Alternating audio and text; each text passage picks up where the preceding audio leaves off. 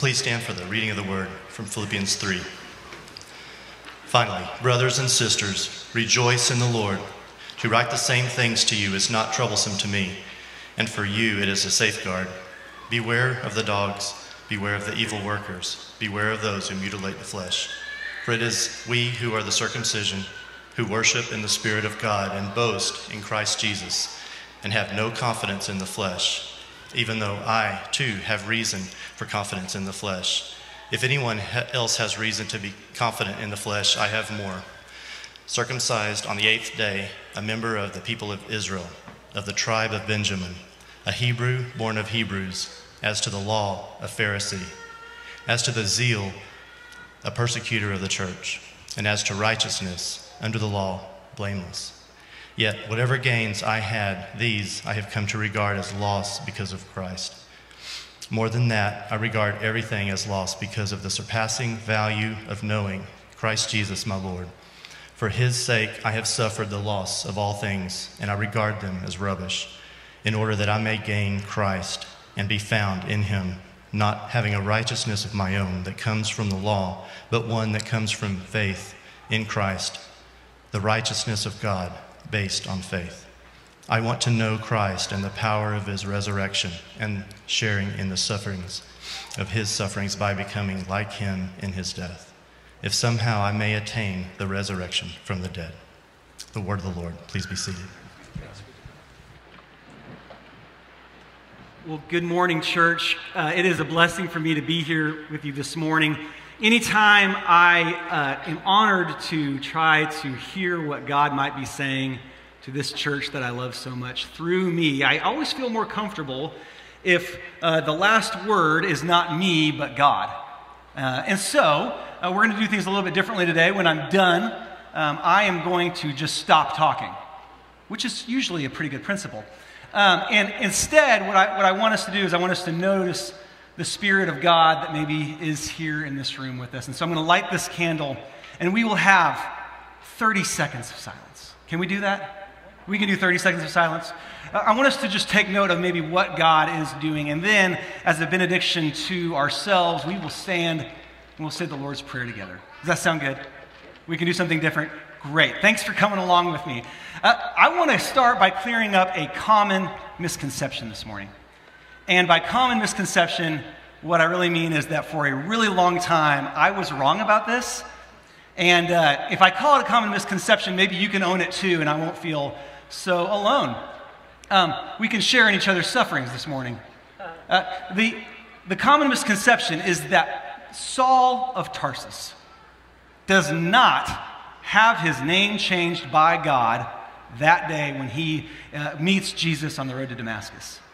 We kind of think that Saul becomes Paul, kind of like Abram becomes Abraham, or Sarai becomes Sarah, but that's not what happens. What happens is that for the first half of Saul's life, mostly, he is living in the Aramaic or Hebrew-speaking part of the world, and so he is quite comfortable walking around being called the name of Israel's first king, Saul of Tarsus. But when Saul goes to the Greek-speaking part of the world, he has a little problem.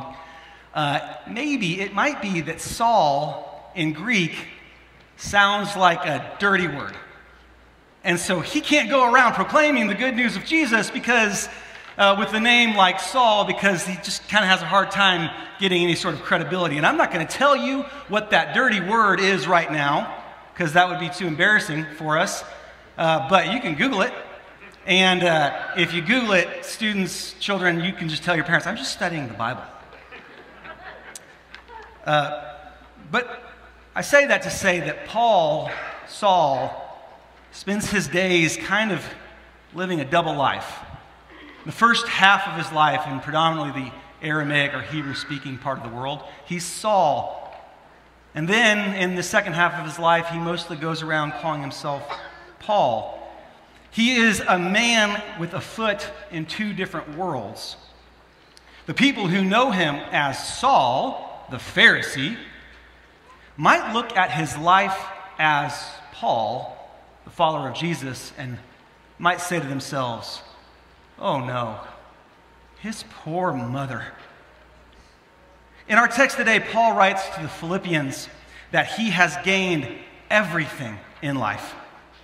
But I'm pretty sure that the people who know him as Saul, that is, the people who know the young man by his Hebrew name, those people would maybe look at Saul and say, he's just thrown everything away.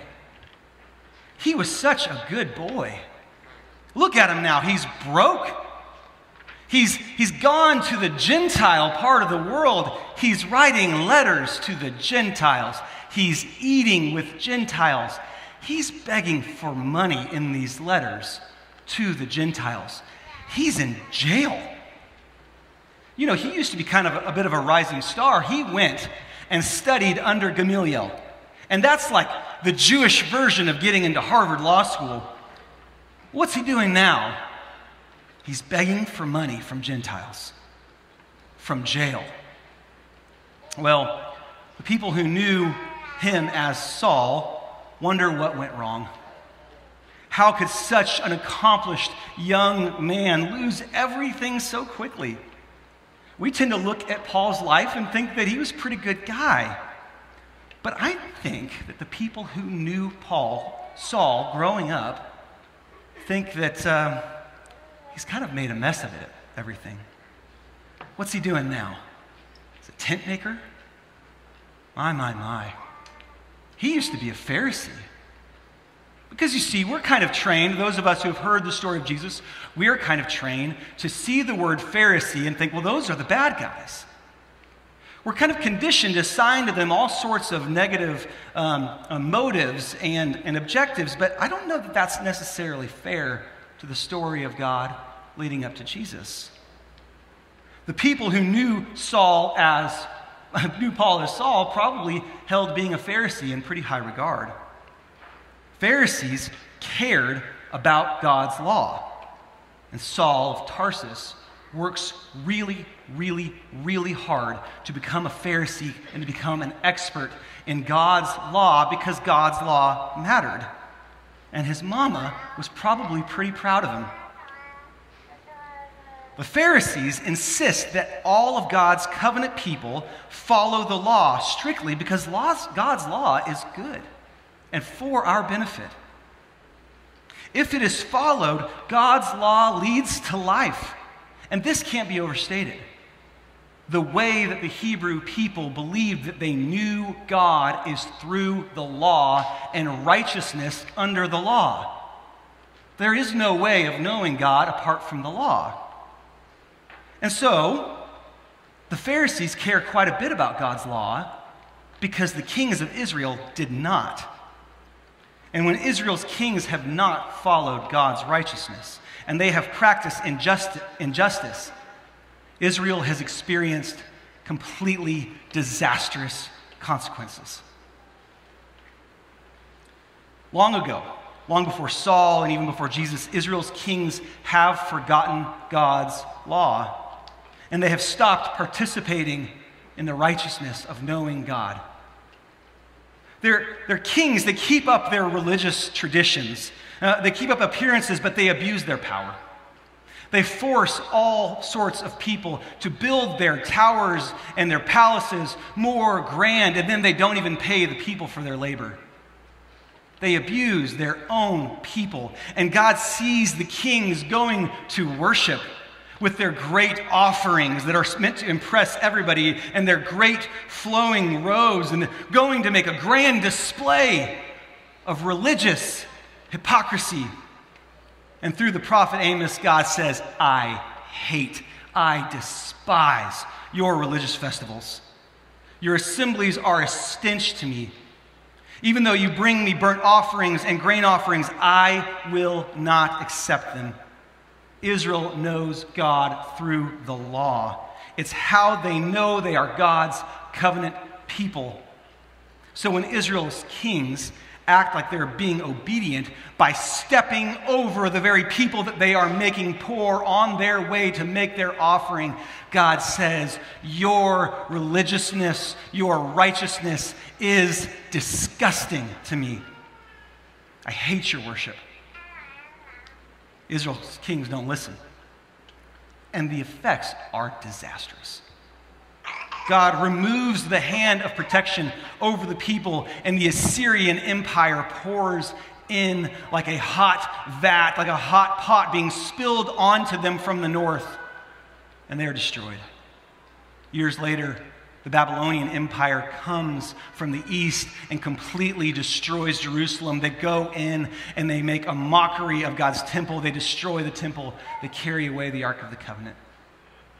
Years after that, the Persian Empire does the same thing. And the reason why the Pharisees in our story today are zealous about God's law is because they are ready for God to finally come make things right. And they believe that the way that God will come make all things right is when God's people practice righteousness under the law. The Pharisees just want like concrete markers to know if the people are doing what God has called them to do. They want to know who is righteous, who among us is participating in God's covenant and who is not, because quite frankly, it's a question of life and death. By the time Paul is writing the letter to the Philippians, the Jewish Christians have this Pharisaical hangover. They have come and they've taught the Philippian church that God's law is to be obeyed because righteousness under the law matters. And the way that we know that you are participating in God's covenant, the way that we know that God will make all things right, is by the physical marker of circumcision. It is the marker of the covenant. Paul says, no, we don't do that. We don't put any confidence in flesh. That is, we put no confidence in these outward signs of righteousness. But I think we might have to pause and ask Paul, what's so wrong about following righteousness? What's so bad about these outward signs of the law and God being God's covenant people? The New Testament theologian N.T. Wright says, righteousness are those moments when heaven and earth come together. Righteousness is when God reigns on earth as God reigns in heaven, and everything is instantly made right. The desire for righteousness is a good one. It is the recognition that everything in our world today is not the way that it ought to be. And we know that. We feel that, right? I mean, just this week, a young man in Arlington, Texas, walked into his high school with a gun and shot 4 of his classmates. By the grace of God, everyone survived, but we live in a world where gun violence is a daily reality in the schools of our children. And we just got to say, everything is not the way it ought to be. We live in a world where for the last 19 months, we have lived day in and day out with chronic anxiety, disruption, and death. And it seems like maybe things are getting better. But the Delta variant taught us not to let our guard down. It taught us that we are just one more chaotic event that none of us have control over from going through this all over again. And everything just isn't the way it's supposed to be. We feel that. We don't just feel that out there. We feel that in our chests. Many of us are carrying terrible burdens today. To participate in this world means to participate in its suffering. Some of us walk around with burdens that others know about. Some of us walk around with terrible, searing pain. Terrible, searing, secret pain that just grows by the day. Some of us just get so frustrated at ourselves because we know we are the ones who ought to change. We know we are the ones who, in our systems, in our families, we need to change. But no matter how hard we try, no matter how much we write down our new goals and plans to be better and to do better, everywhere we go, there we are.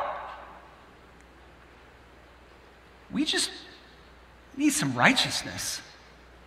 We need God to make things right. We desire intuitively for heaven and earth to come together. So maybe we just start acting like the Pharisees. Maybe we start working like crazy to make sure that we are righteous. We achieve all the accolades we can dream of because we are fighting back the terror that we know just sits right outside the door. And we make sure everyone we know follows all the rule because righteousness matters. If we could just get all of our ducks in a row, maybe we can just crack the code. Everything could be made right. But that's not the story of Saul and Paul. He sits in a jail cell saying, I've got everything. And it may not make sense.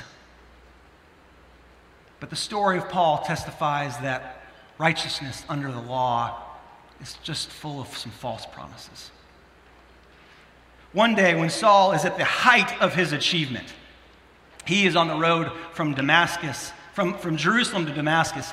He has just witnessed the murder of an early Christian named Stephen. And he gets promoted. He is commissioned to go to Damascus and root out all of the Christians that are building a church there.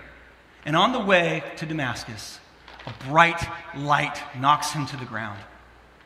And he hears, and the people with him hear, a disembodied voice saying, Saul, Saul, why do you persecute me? Saul says, who are you, Lord? And the disembodied voice says, I am Jesus, who you are persecuting, but get up and enter the city, and you will be told what to do. Saul is blinded by the light. He is led to Damascus, where the very Christians he was going to go arrest take him in. And they speak to him about the story of Jesus and what Jesus has already accomplished through the cross. And Ananias, a Christian leader there in Damascus, puts his hand on Saul and says this, Brother Saul, the Lord Jesus who appeared to you on your way here has sent me so that you may regain your sight and be filled with the Holy Spirit. And Paul is baptized, and immediately something like scales fall from his eyes, and he gets up and he goes away and becomes an expert in the mysterious disembodied voice that spoke to him that day. And in that moment, everything that Saul had worked so hard in the first half of his life to build up, in a moment he loses everything. That moment his moral bank account goes from black to red, and he has nothing but Christ. And that's the moment. That's the moment where everyone knew Paul in the first half of his life said, well, that's when it all started going downhill for him. Paul goes to the Greek-speaking world to begin spreading the good news of Christ. And Paul writes to the Philippians and he says, yes, that was the moment. That was the moment where everything that was gold in my life turned to garbage in an instant. Those Judaizers, those that are teaching you that you must be circumcised, you must have this outward marker of righteousness. You must be circumcised to belong. Have them take a good look at me. Have them look at my resume. No one has proven that they belong more than me. No one cared about the law more than I did. No one followed the law better than me. But every line on my resume is now an embarrassment compared to the all-surpassing greatness of knowing Jesus Christ, my Lord.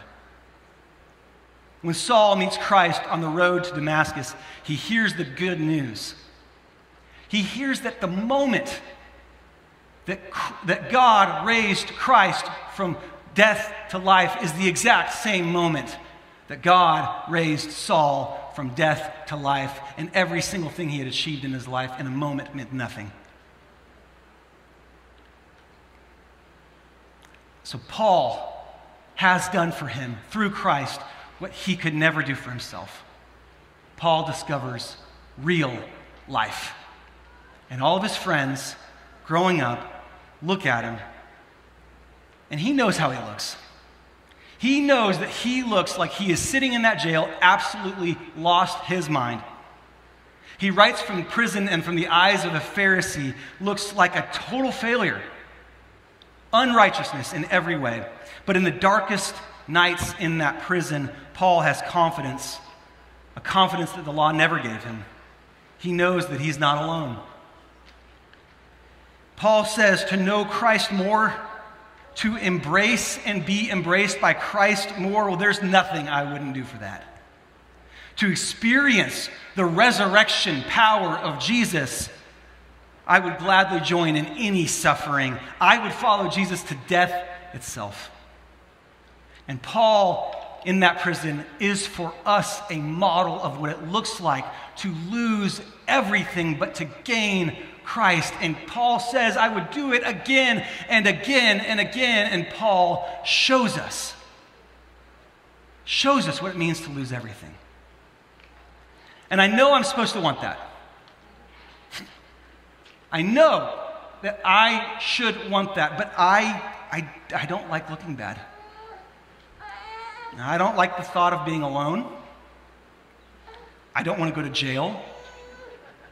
I don't want to lose everything I have worked so hard for. And if I'm being honest, I wish it weren't true, but I still really care what people think of me.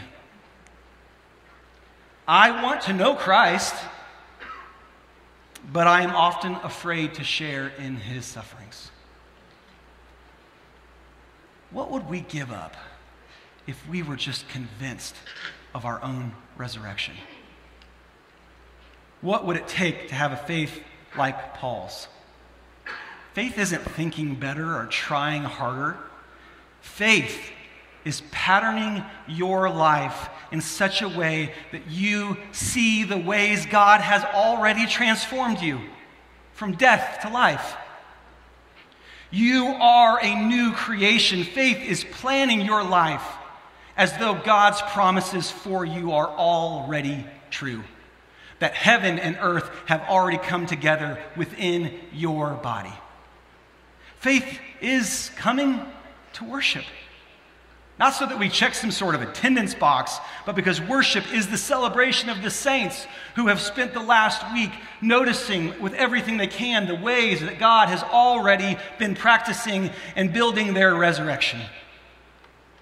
Faith, worship is an act of faith. And then we share the Lord's Supper together. We share communion together because each time we do, we remind each other, we declare the faith that is to the world foolishness. Christ has died. Christ is risen. Christ will come again.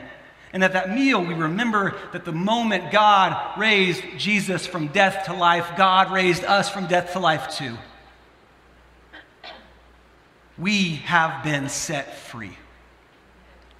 We share our lives with each other in deeper and smaller communities because letting someone really get to know you is an act of faith. It is saying, I can show you my weaknesses. I can show you who I really am because my weaknesses compared to knowing Christ are nothing. Let's know Christ together. Being in a small community of Christians is an act of faith. By faith, we are set free from the approval of the world, and we are born again into a community that actually matters. By faith, we empty ourselves to service to our community because we're trying to earn our salvation? No. Because by faith in Christ, we follow Jesus wherever he leads us. We participate in the resurrection, whatever the sufferings might be. In our moments of suffering, we follow Jesus, and he might lead us to encounter our own cross. But God meets us there too. In Christ, God gives up everything and humbles himself, coming to earth, becoming a servant, and giving himself over to death, even death on a cross.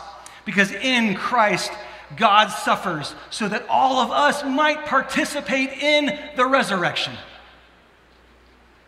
By faith, human performance means nothing.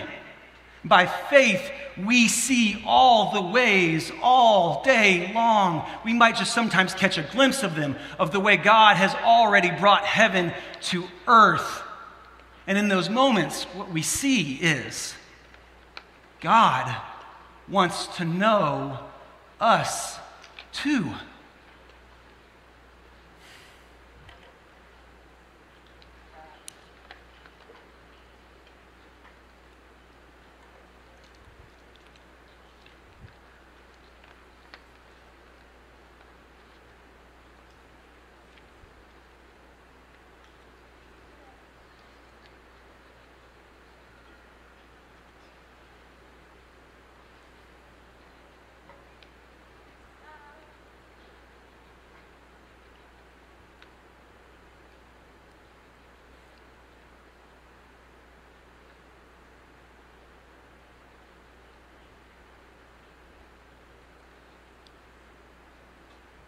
Highland, would you rise with me? And if you feel comfortable, would you raise up a hand as a way of giving a benediction to ourselves and to our city?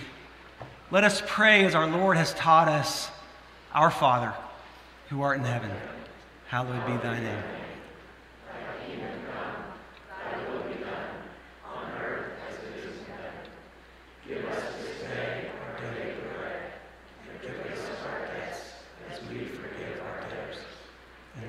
Not into temptation, but deliver us from evil.